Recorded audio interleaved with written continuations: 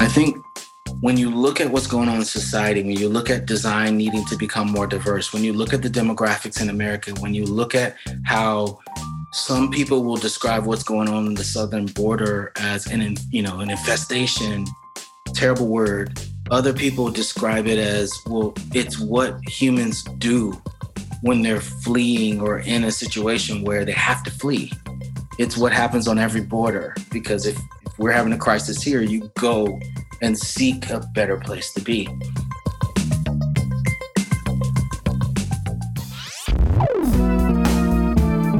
Podcasting from Boulder, Colorado. This is the Baby Got Backstory podcast, where we dive into the story behind the story of today's most inspiring storytellers, creators, and entrepreneurs. I like big backstories, and I cannot lie. I am your host, Mark Gutman. I'm Mark Gutman, and on today's episode of Baby Got Backstory, we are talking about strategy and changing the world. I'm not kidding. This episode goes deep and calls out those with a creative spirit to stand up and be the change. And before we get into today's show, can I level with you? This podcast ain't cheap, but we continue to produce it as a service to you, the audience. And if today's episode isn't worth the price of admission, your time, then no episode is. I need you. If you like and enjoy the show, please take a minute or two to rate and review us over at Apple Podcasts or Spotify. Apple and Spotify use these ratings as part of the algorithm that determines rating on their charts. If you haven't reviewed, you know who you are. And by the way, I do see who is reviewed and who hasn't. What are you waiting for? Review us. That's it. Guilt trip over. Let's get on with the show. Today's guest is Douglas Davis. I really don't know where to start with Douglas. I first learned of Douglas when I read his book, Creative Strategy and the Business of Design. And it's one of those books that literally changed my perspective and worldview on strategy and business. So I had to meet the person who wrote such an influential piece of work. And boy, was I in for a surprise.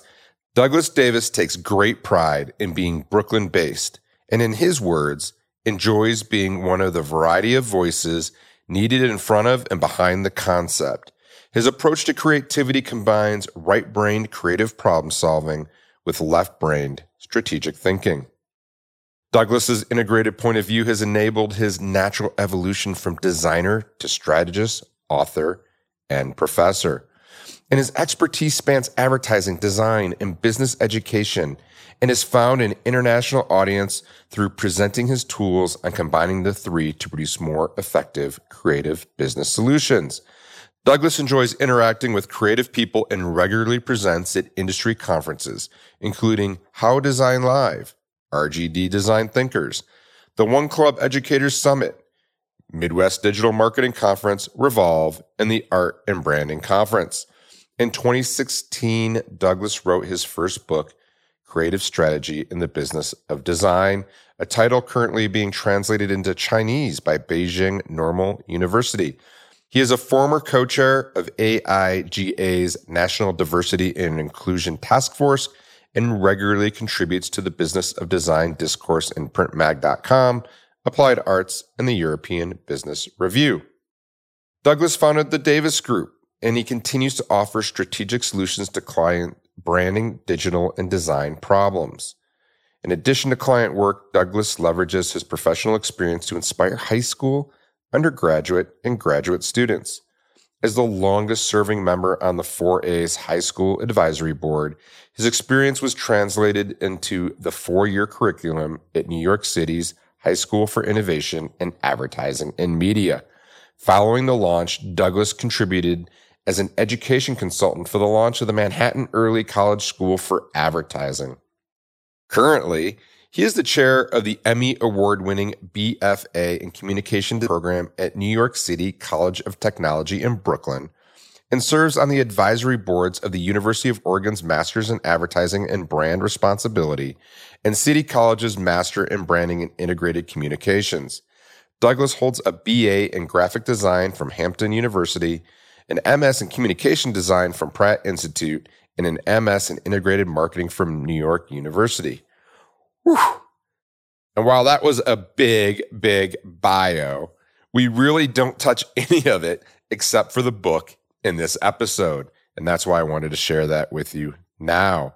I'm going to stop talking and turn it over to Douglas because, well, this is his story.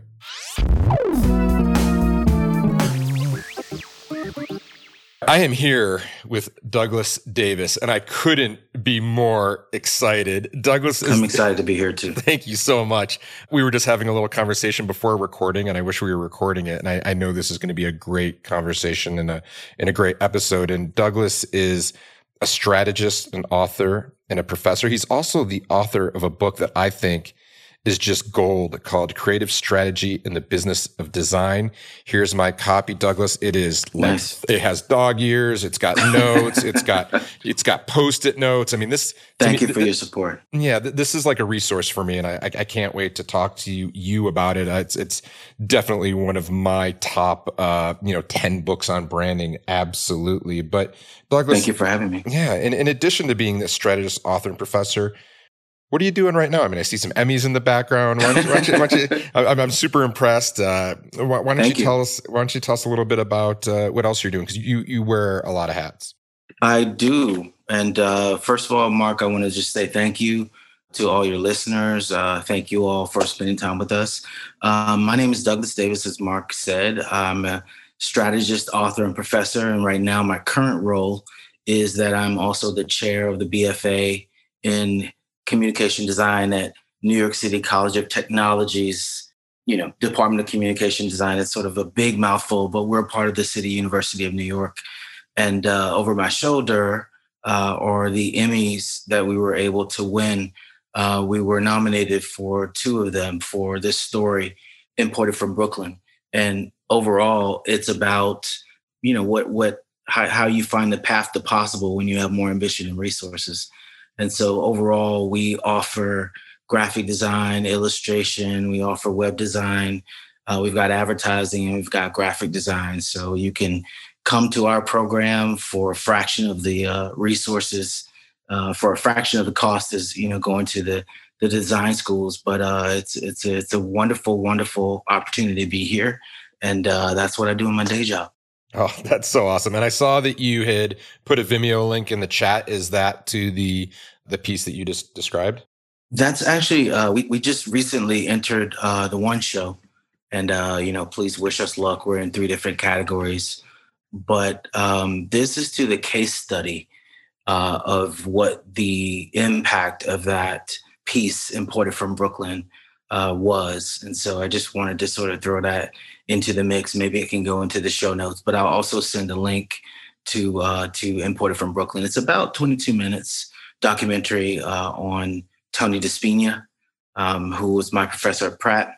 And I didn't realize this until years later, but the program that I'm the chair of right now, Tony, when he immigrated to America, he wanted to go to Pratt Institute, didn't have enough money, so he went to the communication design department. And just, how wonderful, serendipitous, that sort of connection is, that I'm now the chair of this program that's offering, private school education and public school prices. So his story is the same story as our Asian, Black, and Hispanic, Eastern European students today. So it's pretty wonderful in that way. I hope you'll check it out. Yeah, absolutely. We'll link to that in the show notes. We'll make sure everyone knows about it. And I am going to be watching that absolutely awesome. after the interview. Thank you very much. So, Douglas, what is creative strategy in the business of design? I always thought design was just a bunch of pretty colors and logos and some posters. To a lot of us, it is. And I was really fortunate enough to have my skills polished in places that I couldn't afford, like Pratt Institute, for my first master's. But just to back up a little bit, I went to Hampton University. It's a historically Black college. And I went to study graphic design and photography. Even before that, in K through 12, I was born and raised in Lexington, South Carolina, a very small town right outside of Columbia, South Carolina, the capital there. And surprisingly, we had a really wonderful art program, really wonderful. And wonderful in a way that I had, in K through 12, murals, rock carving, ceramic sculpture, the wheel.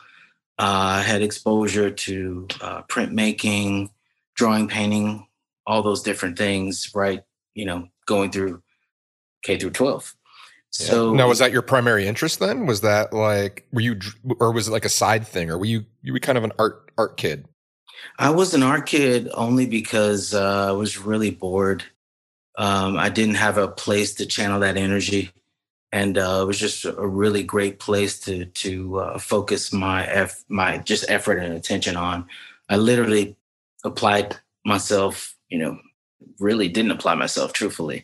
I could go to class and listen, be the class clown, and then the teacher's like, "What did I just say?"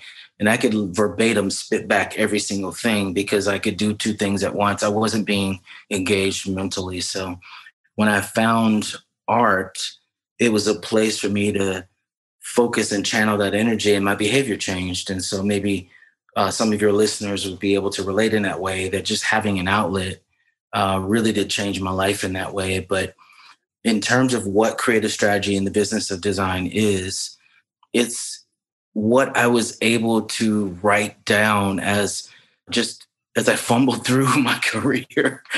I realized that I had gone as far as I could go with my aesthetic training. And again, going to undergraduate, going to graduate school, bouncing around from agency to agency, design firm, publishing, digital.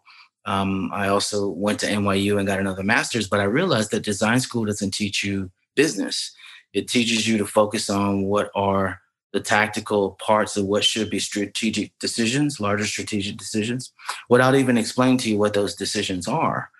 And so the challenge there is that when you are working somewhere and you get promoted for doing your job really well, for answering those client briefs in ways that are not only creative but effective, I think there's some assumptions sometimes that you must know strategy because you're able to knock it out of the park on, all of these different points. And so eventually, what I started to notice is that clients were not just coming to me for creative content, they were coming to me for strategic context. And I was uncomfortable with that because I didn't know strategy. And so I realized that over time, I started losing battles, even though I could write the proposal, build the team, pitch the business, do whatever I needed to do. And I was able to get positions of responsibility relatively quickly as a result of that. But eventually I started losing battles because I couldn't justify the creative decisions within the context of the business and marketing objectives that we should have been trying to hit. And so I lost those battles because I fell back on my aesthetic.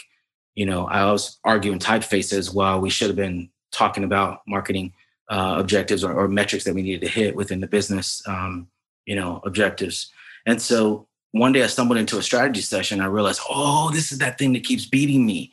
This is that language that I don't know how to speak. And so let me learn this. That's why I went to NYU, to add the strategy to the creative side so that I could, my rationale was that I could, become a better creative because I could think how they think to do what we do. I could speak their language in order to justify what was there. And I'll give you one more piece of that because this was, you've been in the business for a while.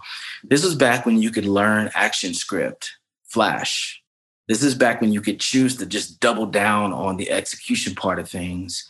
And so even then I realized, you know what? I don't want to sit outside the meeting and wait for these people who are making decisions inside the conference room to come out and tell me what to do and when to have it and whatever. So how about I inject creativity into the beginning of solving a business problem versus being a better executor? And I'm so glad I did that, obviously, because Flash is no more. And I think that that's a really important lesson. And a lot of those lessons are what I wrote down in creative strategy in the business of design, in addition to the tools, the frameworks, and the things that allowed me to get to where I needed to go when I added strategy to my creative skill set. So hopefully it'll be useful to some of your listeners. Yeah, well, I think so. I mean, the concept of strategy has completely changed my life. I mean, when I started my career, like I was exactly the executor. I was like, someone wanted something, and Yeah. I started in the movie business, and it was like, you want a story? Great, I'll write that. I never even like asked, why do you want the story, Right. or like what, I was like so excited, and actually I had a limiting belief that if I asked why, that if I questioned it, I would either lose the job or they would think I was less intelligent or unintelligent because I was asking questions. Well, that's part of our superpower, right? In terms of those emotions that you need to find a way to channel. You need to find an outlet for. It's why we are, I like to say, our job is to take the rational language of business and turn it into the emotional language of design. That's our job. We translate that for people. I also like to say that, designers are creative people really are the spoonful of sugar that make business and marketing objectives palatable to the public. And so I can absolutely agree that insecurity and even navigating those rooms where you don't even know why they want something and you're a little afraid to ask questions because you don't want to seem as if you shouldn't have been in that room in the first place.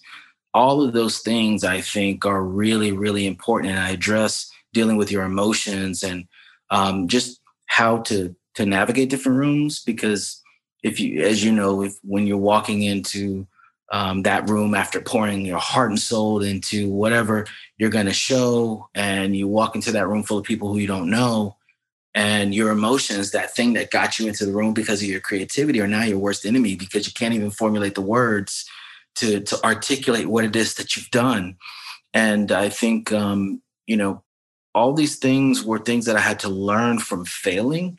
And so the other piece to, design schools don't teach business is that business schools don't teach how to get the best out of designers, how to inspire creative people. And I realized that because after going there was still this gap.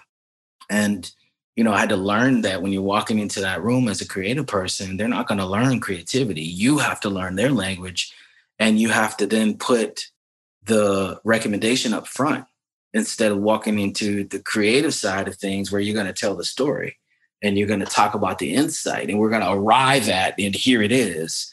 You have to completely flop how you even tell these stories in these rooms. But all of those things were things that I had to learn through failing, through having outcomes completely opposite of what I wanted to happen.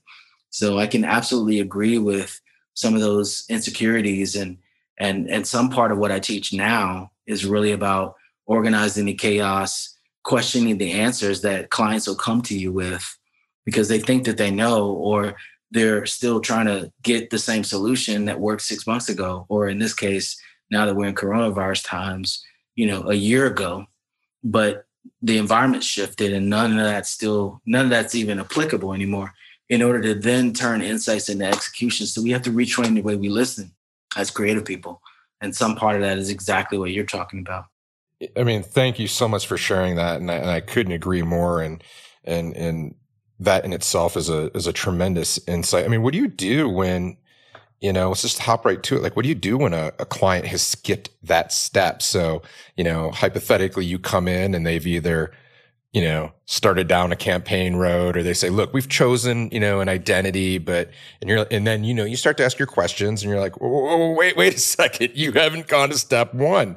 Like, how do you handle that? Like, what do you do when that happens? Yeah. Well, overall, one good thing about having been in the business for a while and just being really, really specific about what it is that I do and what I don't do. I haven't been brought in a situation where there's miscommunication like that in quite a while. But when I was in that situation where people thought that they needed me but didn't know how much the value of what I would be bringing would cost, in asking those questions and in realizing, oh, okay, you're not clear that the way that you're going about this is what you want, but it's not what you need. And I think for me, I've always just walked into the room and been very matter of fact. And either you hire me or you don't. But I'm going to tell you what you need because I'm the expert and I'll make the recommendations. But as the client, you will make the decisions. And so it's become really easy to really listen and to know really quickly whether I'm going to refer you to other sites or other people because either A, you don't have the budget, or B, you're not clear. You need a little bit more information in order to shift away from being price sensitive, or you need a little bit more information to shift away from that thing that you saw that you liked, that you want the exact copy of, that you're not saying, but that you're basically going to critique all the work, and through a series of meetings, we're going to come out with the exact copy of something else. And so I think being willing to walk away, being willing to refer other people, and being willing to say, if you go to this website, you can be up and running in an hour. Or if you go to this mix of websites, you can have what you need in under $5,000. And then I add the last piece, and so can your competitors. And after that, I think there's a little bit of a pause. And then, we can have a conversation where we back up a little bit. And then we can start talking about the value of the services that they need, whether they hire me or not. But I think it's important to just take control of the conversation in a way that you are offering things that makes the client think. And it may not even be in that current conversation. It may take a couple weeks, but giving them something to think about and then sort of being willing to let it go has been the way that I've been able to navigate situations where I'm really not the right person. It's best for everybody if you just, shut it down. Absolutely. And I've had to walk away from my share. And that I also learned that the very hard way. I mean, I look back at all the things that went bad and all the mistakes I made, and I wouldn't know that without doing it. But it was typically like there were a lot, most of the time I'd say they were like misalignment issues, right. And you learn that the hard way. And I think that's sometimes the only way to learn. Yeah. So when we look at your book and we look at a lot of the work you've done here, if there was like one thing that we were to know about this book and take away, what would that be? And then what framework is like, I know there's no silver bullet, but which one is the one that's like, look, if I had to only kind of do one, I'd lean into that. Well, chapter 6 and 7, I'll start with the last question first. Chapter 6 and 7 deal with the creative strategy framework, which is literally an alignment exercise. It's something I developed when I was at NYU, when one day my competitive strategy professor, sort of looked out at the class and held the whiteboard pen out and looked out and says, who's going to step to the board? And I stepped to the board. I was the first one, grabbed that pencil, and I started working out this column that, was 4 columns and 3 steps that would help me to organize the chaos. Because when I first started learning the language of business, it was new. And so I could be on brand, but off strategy or message, or on message, but off strategy. And so it takes a little time to speak and understand the language of business. But this tool helps to organize all the information by going through a series of steps where you qualify what the information is that you're dealing with to create and build your creative work or concepts, or just coming up with thought starters. You could use it as brainstorming tool. I've actually sat in meetings with clients and literally started to write the notes from the briefing into the framework so that I could take what wasn't given to me back to the creative team, stick it up on the whiteboard, and we could just literally hit the ground running where the client left off. But that's really what I would say, that tool, and any tool, any framework, we're not talking about something that's a recipe, right? We're not talking about something that is, fill in the blanks and voila, you'll have this. Any strategy, any design even that's worth its salt is going to be a custom solution. And so the framework, I always like to say, is only as good as the information that you put into it, the thinking that goes into it. So yeah, that's the one tool that if you didn't go anywhere And else, this is the one we're there you talking go. about, right? Yeah, Great. yeah, And so I'll just kind of hold it up there so people can yeah, see and get a sense about it. But that's great. yeah. If that's the one tool, that would be that. Now, the one thing that I would tell people about the book would be that this book is for someone who understands that our careers are a series of transitions, right? You go to college and you transition from being a student to breaking into the industry. Then you've broken into the industry. You transition from being a junior to someone who's seen a little battle. And then you transition from someone who's seen a little battle to someone who gets a little bit more responsibility. Now I got people to report to me. I'm sort of client facing now. And then you move from that person to someone who at different points might even be a little bit intimidated that the people who are coming in might be a little faster, might have a little edge because they're the last people in, even though they're going to get paid the least. You start to wonder whether you can hold your own as things shift so fast. So the one thing that I would tell people about creative strategy in the business of design is that it's built for a person who understands that what we do evolves, it shifts. And we all know that whether it's learning Flash or ActionScript, or whether it's learning about new typefaces, or learning about Slack, or how to use Basecamp, and all these different things are like a timeline that sort of bring us from the very beginning and to where we are, and then it keeps going because now we have TikTok and we got Clubhouse, and you know everything is going to continue to change. And as creative people, we've always understood that. We've always done that in a way that would allow us to survive because we're continuing to change. But I think when I think about 1999, when I entered the industry, the dot-com recession and all the websites that were there, people didn't know how to make money on the web. I wish that people would have known that, direct marketing was the father of digital because it's, accountable, you can track it, right? But nobody knew that. So they're throwing all this money into this new medium that my professors at the time I was at Pratt, my professors at the time had not worked in. And so I'm applying my skills, these traditional skills, to this medium that no one's worked in who's taught me. And you realize that, in 99, no one had a web design degree because it didn't exist. You couldn't study it. Everybody who was there participating in that industry was there because they decided to learn something new. And I think that that's a really important insight because I think we're back there right now. If you think about the ways that the coronavirus has made everyone have to pivot, we have to figure out ways to do the same thing, the exact same thing in complete different ways, or we have to figure out ways to take what we have on hand, skills or equipment or whatever, and do something completely different.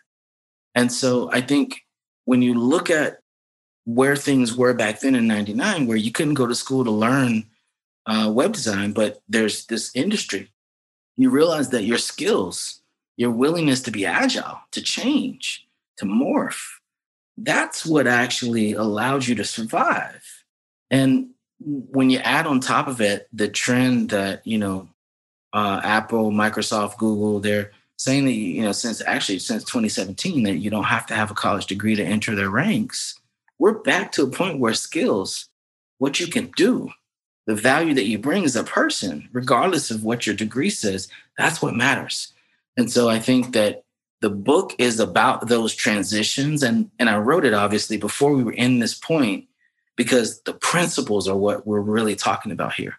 When you're really understanding that what we do will always evolve, and it's going to evolve at the speed of business. It's going to evolve at the speed of the next thing that marketers are going to create that we're going to have to figure out ourselves to engage and build the relationships that our clients want us to build with our customers who are going to join that platform and who are going to adopt it in mass in ways that we're going to have to figure out how to show up and, entertain them in a way that they're not shutting us off or blocking us. And I think that evolution, that change, that constant change is something that I'm encouraged that as creative people that we're dealing with this pandemic right now, because who better? Who better to deal with something that changed the whole world in an instant? As if Thanos snapped his fingers, we literally were in a situation where how you enter the industry was different. How you work when you're in the industry is completely different. And we're literally back where we, as the people with experience, were in the exact same position as I was saying about in 1999, where my world-class Pratt Institute professors had no experience in this thing that I was going to apply my skills to. We're literally back to that point where none of us with experience has more experience than any student and any, like, we're back. It's leveled the playing field, but who better to navigate that? Who better to lead that than creative people who have to do that to save their lives every single time anyway? You have to reinvent yourself.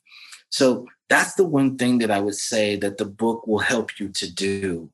And, I always tell people it's very similar to like a Harvard Business case study, if you're familiar with that, where your objective is to read it and then figure out who the decision maker is and then play that person's role. You step into their role, and everything that you're reading for is to find your recommendation, the risk and rewards of what you would do in that situation.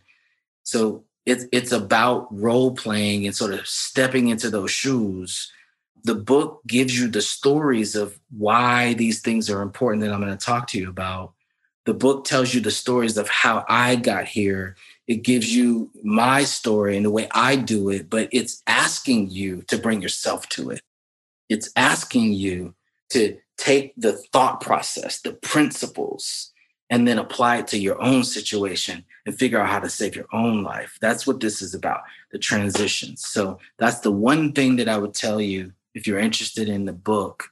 If you want to keep reinventing yourself, this is going to help you do that, because it's going to teach you the language of how things change. And that one tool that, if I said, all the other ones have to fall away, would be the creative strategy framework, because it helps you to organize that chaos, and it'll help you to only focus on what's relevant in solving the problems in those 4 columns and 3 steps, in order to question the answers that the client comes to you with, so that you can, organize that chaos, question those answers, and turn insights into executions. And those executions could be the actual work themselves. It could be the brainstorming session. It could be the brief, because sometimes, going back to what I was saying about business school doesn't teach how to inspire designers.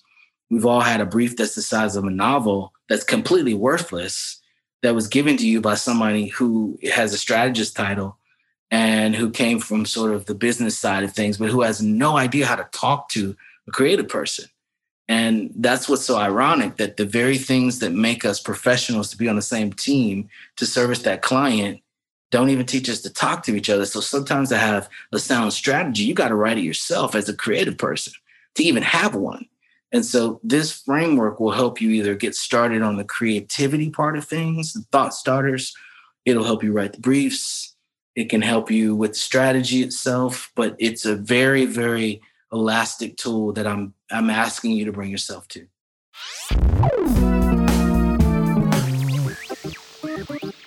A common question I get all the time is, Mark, can you help me with our brand? Yes, we help companies solve branding problems. And the first step would be to schedule a no-obligation brand clarity call. We'll link to that in the show notes, or head over to wildstory.com and send us an email. We'll get you booked right away. So whether you're just getting started with a new business, or whether you've done some work and need a refresh, or whether you're a brand that's high performing and wants to stay there, we can help. After you book your brand clarity call, you'll learn about our brand audit and strategy process. We'll identify if you need a new logo or just a refresh. We'll determine if your business has a branding problem, and you'll see examples of our work and get relevant case studies.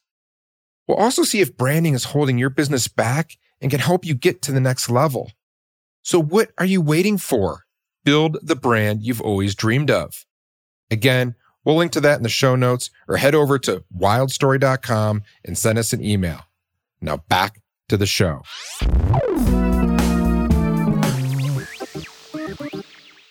I just feel like I got a master class in a few minutes there on strategy, and you've really changed actually my perspective and worldview. I'm kind of caught up and obsessed with relevance and this idea of staying relevant, being relevant. Am I relevant? How do I stay relevant?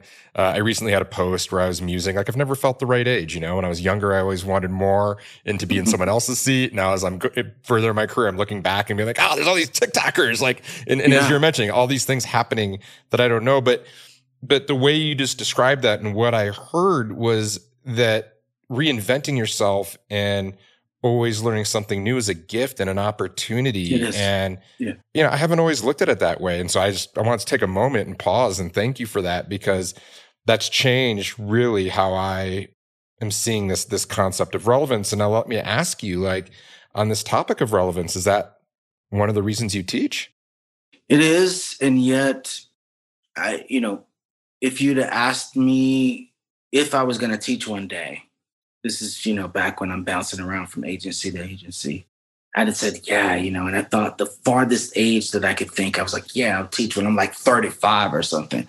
This is me at like 22 or 23. And it ended up that I started teaching at 25. And, the model was always there that my teachers at Pratt, they worked in the day and they taught at night. And so I saw that. And so I realized that, I ended up being what I saw. And yet in some ways, the relevance part, I'm going to sort of unpack this as well, because I think that this word and the change and what's going on in our industry is something that is a larger issue that's also going on in our society that I think we have to deal with. But I remember, as I mentioned earlier, I went to Hampton University, historically Black college, to study graphic design and photography. After leaving there, as I mentioned, I went to Pratt Institute to get my master's. And then after maybe about 7 or 8 years of losing, like I said, while winning, but losing different battles because I didn't know how to speak that language, I then went to get my second master's in integrated marketing at NYU. And what I realized lately is that not only did my high school guidance counselor not have even one conversation with me about college, but in those 3 institutions, there was no one Black teaching design or strategy. And then I became a design professor. Then I became a strategy professor.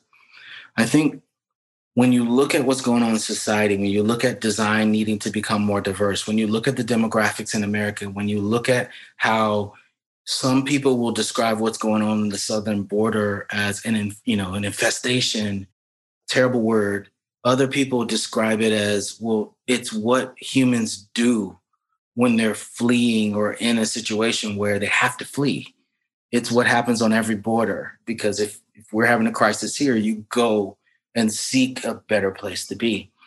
I think when we're talking about relevance, when we're talking about representation, when we're talking about being able to see yourself, I can't say that I teach because I didn't see someone like me, but I can say that if we're talking about design changing, if we're talking about the issues that are in our profession also being a part of what's in our society, I think that when we talk about relevance, I think we have to really have the conversation that if on the base of the Statue of Liberty, it's calling out to immigrants, but our policy has been so different in the past, very different in the past 4 years.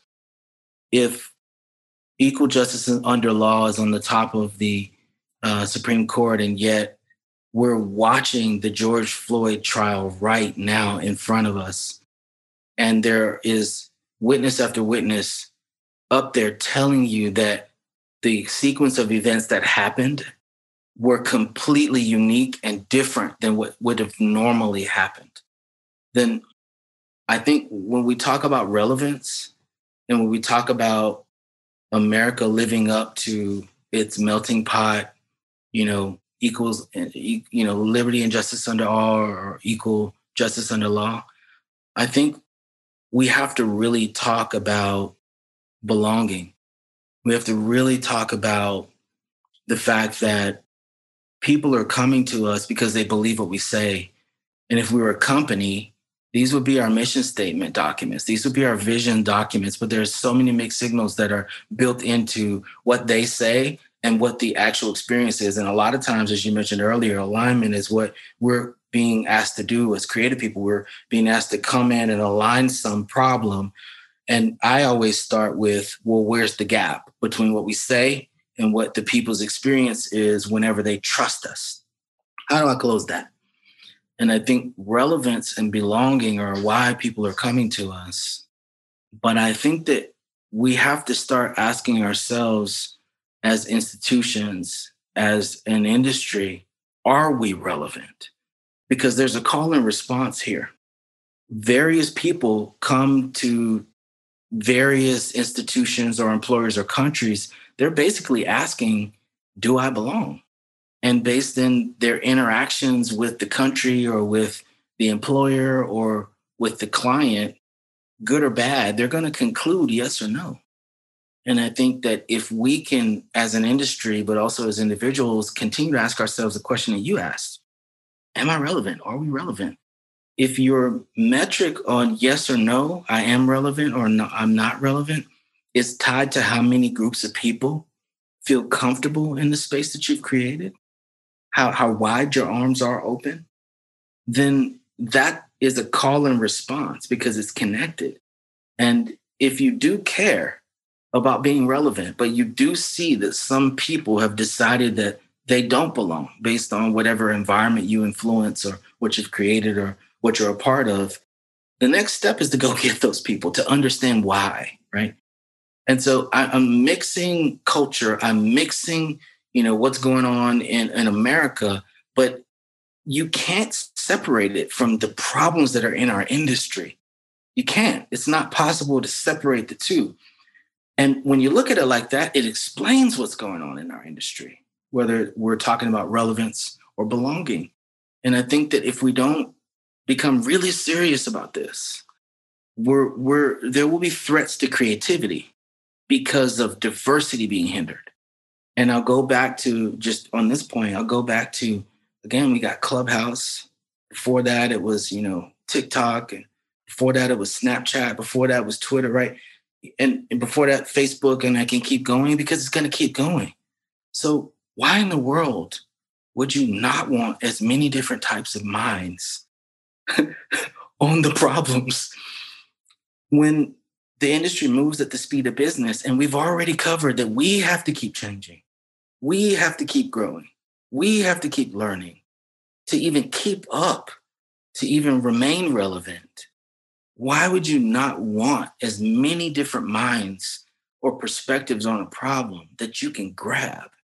And so I say this in hopes of some of your listeners who I know are creative professionals who have influence over their studios, who could determine how exactly to staff. I'm saying this to your listeners because I'm hoping that they can really think about the new barriers that COVID-19 has posed since we're all in our houses. Right now, going to school depends on your own bandwidth, your own internet speed, your own Mac, your own whatever, right? But if you think about it, we're asking people who don't have a lot to buy the equivalent of a computer that costs as much as a car just to go to school. And, if you don't control what your internet speed is, because if you live in public housing, again, people are going to college in order to get out of the circumstances that they were born into in many cases, and all they need is a chance. And so the coronavirus has put us in a situation where, there are a lot more barriers that are different. And some of the barriers that were there before are not there anymore. So some of it is level the playing field. But I think that belonging and relevance, like these words that we often talk about as people who are tasked with solving brands problems, Do our customers feel like they belong? Are we creating a culture where we're solving their problems? Like, what are their pain points? Like, we discuss that stuff all the time. We talk about relationship management. We're a field built on targeting. We craft messaging. There are all these different words that we talk about, and yet when we exclude groups of people from sitting around the table, then not only can we not hear their perspective of what creativity is and how we could solve this problem, that it should be different than ours. But we also put ourselves in a situation where we're not helping ourselves in the demographics that are shifting, because either your client base is going to become more black and brown, or either the people sitting at the table, shouldn't be really an and or, it should be both. But overall, in order to serve that client base that's becoming more black and brown with the demographics of the nation, you got to make sure that the people behind the concept who actually understand how to talk to these groups so that you're being authentic and you can build that trust and that you can actually build the customer base, because that takes, making promises and then actually delivering on them. So again, I know I expanded that into way more, but it's bigger. And again, the strategist in me won't allow me to sort of just look at those two words as just those two words. The strategist in me says, you know what? This is much bigger. And there are a lot of pieces to this. If we're going to continue to evolve to remain relevant, if we're going to continue to, now I think apply our skills to new systems design, operations, forecasting, decentralized decision-making, all those things are the things that I believe are the new creative skills as a result of the coronavirus. All of that is what's coming out of how you got to pivot, because your clients are asking, how are we going to pivot? Then it's going to be your job to also have an opinion on some of those things. This is the next evolution of all the things that creative people have to learn in order to stay relevant. I'll give you this one last piece. I literally just days ago finished a class on finance from Harvard Business School online. I hate numbers. Chapter 1 in the book, first paragraph, I take you back to NYU where I'm sitting in my statistics class and I wanted somebody to shoot me in the face because it was too much. However, what is my point? I understand that at my altitude and at my point, like where I'm at in my career, if I don't understand how to talk to other people who do get it, if I don't understand how to ask the right questions, if I don't understand which levers I can pull on my level, then I'm not going to get the business. I'm not going to be chosen. Somebody else is going to be chosen. So me taking a finance class, $1,500, okay? I hate numbers, but I'm going to find the fear. I'm going to find the fear, just like I did when I was bad at typography. And I said, I'm only going to use type on this particular solution because I'm going to turn my weaknesses into strengths. And that is the evolution. It's a mindset. Leading is a verb and a posture.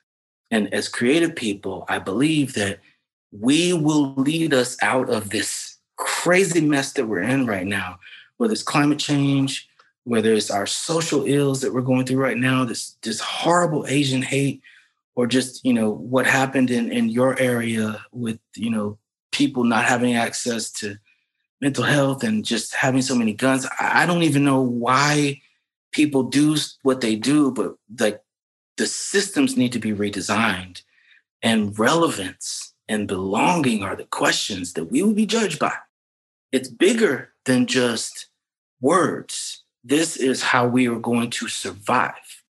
And I'm hoping that in talking about it in a way that I'm scaling it up, unpacking all the different pieces, connecting these dots on something that's much bigger than just your job, the problems your client has, and you being able to navigate that stuff. It's much bigger than that.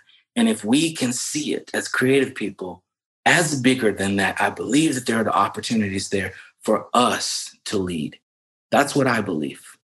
That's what I believe. Wow. I mean, I believe the same, and taking that leadership role. And, what I've always loved about this idea of design. So when we take it in a very literal sense, I think of it in terms of graphic design, of aesthetics, of type. And I'm like, I wish I was a designer. I'm not a designer. I love designers. I love being around them. I love being in their spaces. There's something just magical about it. But like when I really think about what design means to me, it's exactly what you just articulated. It's seeing the problems, both the ones in front of us and the ones that expand out of the first maybe insight or initial problem, and then coming up with creative and innovative solutions to solve those problems. And I agree. I think creatives are our only hope right now, and they're going to lead us to the new world. And Douglas, on that topic of diversity, I mean, what is a step that creative leaders can take besides the obvious of like, hey, we need more representation at the table? Because I hear that a lot, and I hear people putting energy into it, but I'm not seeing it in the way that you just articulated. And I think that's where we want to get to, no doubt. So I'm going to be blunt like we are in Brooklyn.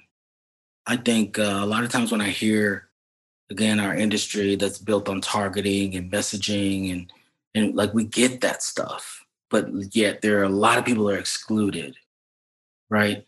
As a percentage of the population, you can't understand that stuff. Like that can't be your job, your industry, and yet we're leaving people out, right? Like, and that's what targeting is, right? You, not you. You, not you, right? So we're deciding to leave people out. And I like to tell people who ask this question, and I think who come from a really good place, who really do want to do something different. And they ask, well, where do we find people? Or I can't really find, qualified candidates of color and X, Y, and Z. My answer to that is that I'm not a black, white person. Don't look for me in the same places and in the same way that you would if you're looking for a white person. Of course you can't find me. Of course you can't. I'm not there. You're looking for me as if I was not me. And then when you say, well, I looked and I can't. No, you didn't look. And you didn't even understand that you're not looking for me. And I think that that's the part that has to be corrected. I also think that we have to rethink the measures of what we've used to determine someone's aptitude or potential, whether it be for leadership or carrying a gun, frankly, as a policeman. I think we've got to rethink what we've used to judge someone's worthiness or potential. I took the SAT probably about 3 times. And again, I mentioned earlier that my guidance counselor in high school, we never had one conversation about college, not one. 11th grade summer, I said to myself, you know what, if I don't go to college, I want it to be because I didn't choose to go versus I couldn't go. So I chose to go to summer school. I chose to finish my foreign language requirements. I chose to take extra math to get it right. I chose to take that SAT 3 times. And in those 3 times, I got like a 720 or 780. I can't even remember. But on that measure mark, I'm stupid. If I were to let that number dictate to me what I was and was not capable of in the future, then I'm stupid. And I'm so thankful that that's not how I didn't listen to that. Like, what do you know about me? None of these questions were even crafted with me in mind. So of course I didn't do well. And I'm not just saying that like everything about it is wrong. I am saying though that we can't measure everybody by the same yardstick. And that doesn't mean that one is better than the other. It just means that there are other ways. And people learn differently as creative people. You know that. We all know that. And yet we don't apply that to the standard measures that we've always used to gauge someone's potential. And I think that there's something wrong with that because, creative people like me and you can grow up comparing themselves to other people based on those measures and conclude that something's wrong with them when they're the ones with the superpowers, And I think that is something that's really important. we have superpowers. And I'm not saying that being able to crunch numbers is not a superpower. It definitely is. But I am also saying that being bad at numbers is an indicator that you might be a creative. So I think overall, we really have to rethink our measures. We've got to, and again, this is back to new systems design. This is back to us thinking through what's wrong. And if you really look at this, right, I love this example. You know, there are more design decisions than there are visually literate people to make them. How do I know this? Well, if on live TV, the best picture is announced La La Land and not Moonlight because of the card, then that tells me that there was a problem that needed to be solved. There were people around who had the title and the tools, but who were not visually literate. What is another example? If the wrong Miss Universe gets crowned on national TV, what is another example? If the Supreme Court has to determine who the president is because of the ballot design, what is another? I could keep going all day, right? So there are more design problems than there are visually literate people to make them. And so again, like I'm back to this place that we've got to redesign our systems. There's so much broken and there's so many sort of problems to solve. And, you know, if you're like me as a creative person, you can't unsee all the work around us because there's so many things to redesign. There's so many things to rethink. But I think we can do it. And I think, you know, I was thinking about, okay, so what are the new measures? I would argue that we should have a grit metric. You know, if you don't come from money, then money's not the first thing that you think about to solve a problem. I want that person on my team because that person had everything but money. That person has creativity. That person is thinking creatively. That person is not just like, yeah, we'll throw XYZ in the budget at the problem. Yeah, we're going to need money at some point, but if you don't have money, you still got a problem that you got to solve. And, you know, I would much rather have a grit metric, somebody who had to fight through some stuff in order to get here. I want to know your story. How'd you get here? What'd you do when you had more ambition and resources? You know, how'd that work? And how, you know, what is your origin story? How'd you get here? I can only see you now, you know, and oftentimes I'm always really, really clear that yes, I have 3 Emmys, you know, over my shoulder. And yet it was not always like that. And so I make it a point to tell young creatives that it was a struggle. It was a struggle because I don't want anybody to get the wrong idea. It wasn't always easy, and it's not easy now. And so I think there's so much work to do.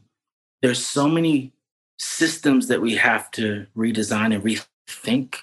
And the right people to do that are you and I. I'm going to put another link in the chat that sort of deals with all of this sort of social, creative sort of mix that I'm putting together because I'm looking at this as our competitive advantage as a nation, just like Michael Porter's book, you know, Competitive Advantages of Nations.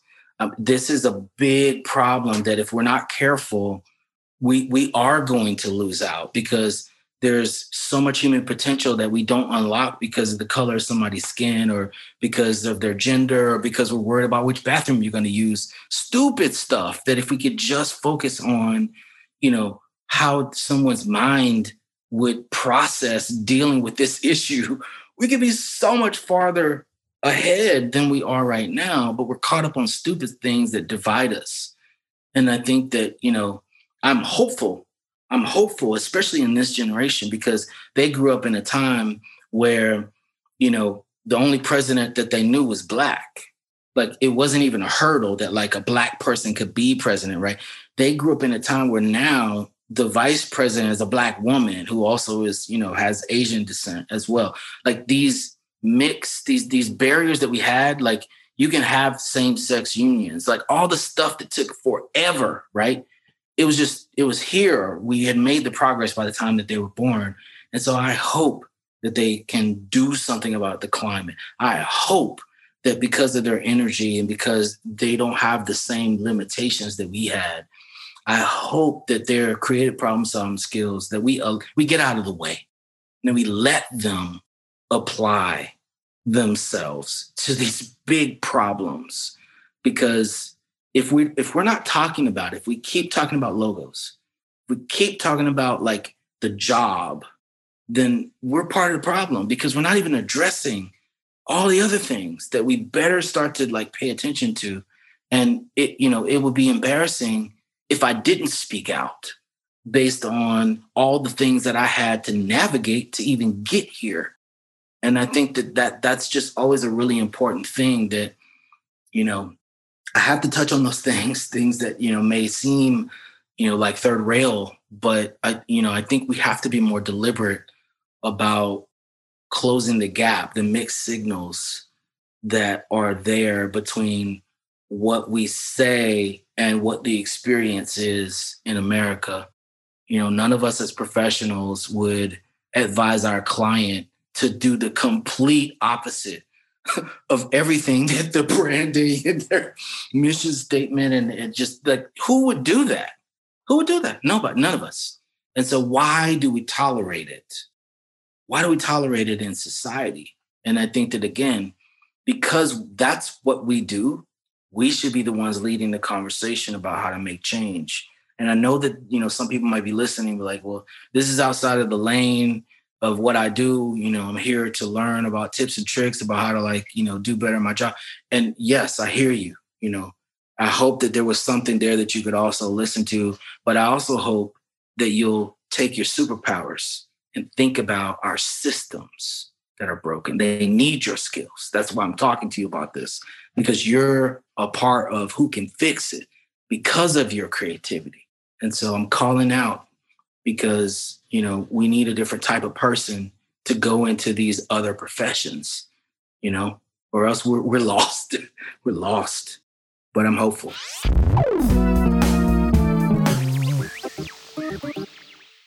And that is Douglas Davis. I have goosebumps as I sit here. Goosebumps and a bit like I was just shaken into my senses.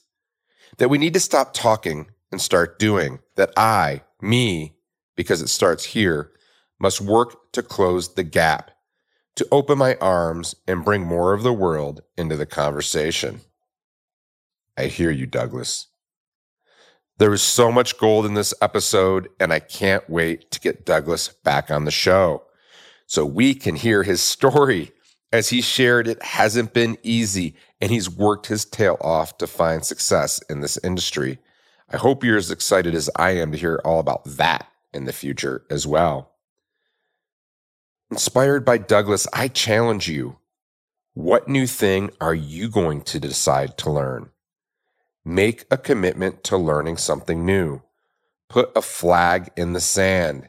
Email us if you're so bold with what it is. I want to know, and I'll share it with Douglas as well. We are living in such an exciting time as the story is being written as we live it. We have an incredible opportunity to reinvent ourselves, learn new things, and change the world. Really change the world. It's our job to reinstate that American mission statement on the Statue of Liberty. I'm up for the challenge. Are you? A big thank you to Douglas Davis. You inspire me professionally, personally, and culturally. Thank you, my friend.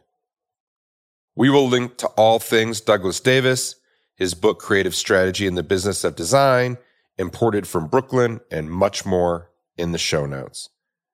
And if you know of a guest who should appear on our show, please drop me a line at podcast@wildstory.com. Our best guests, like Douglas, come from referrals from past guests and our listeners. Well, that's the show. Until next time. Make sure to visit our website, www.wildstory.com, where you can subscribe to the show in iTunes, Stitcher, or via RSS, so you'll never miss an episode. I like big stories and I cannot lie. You other storytellers can't deny.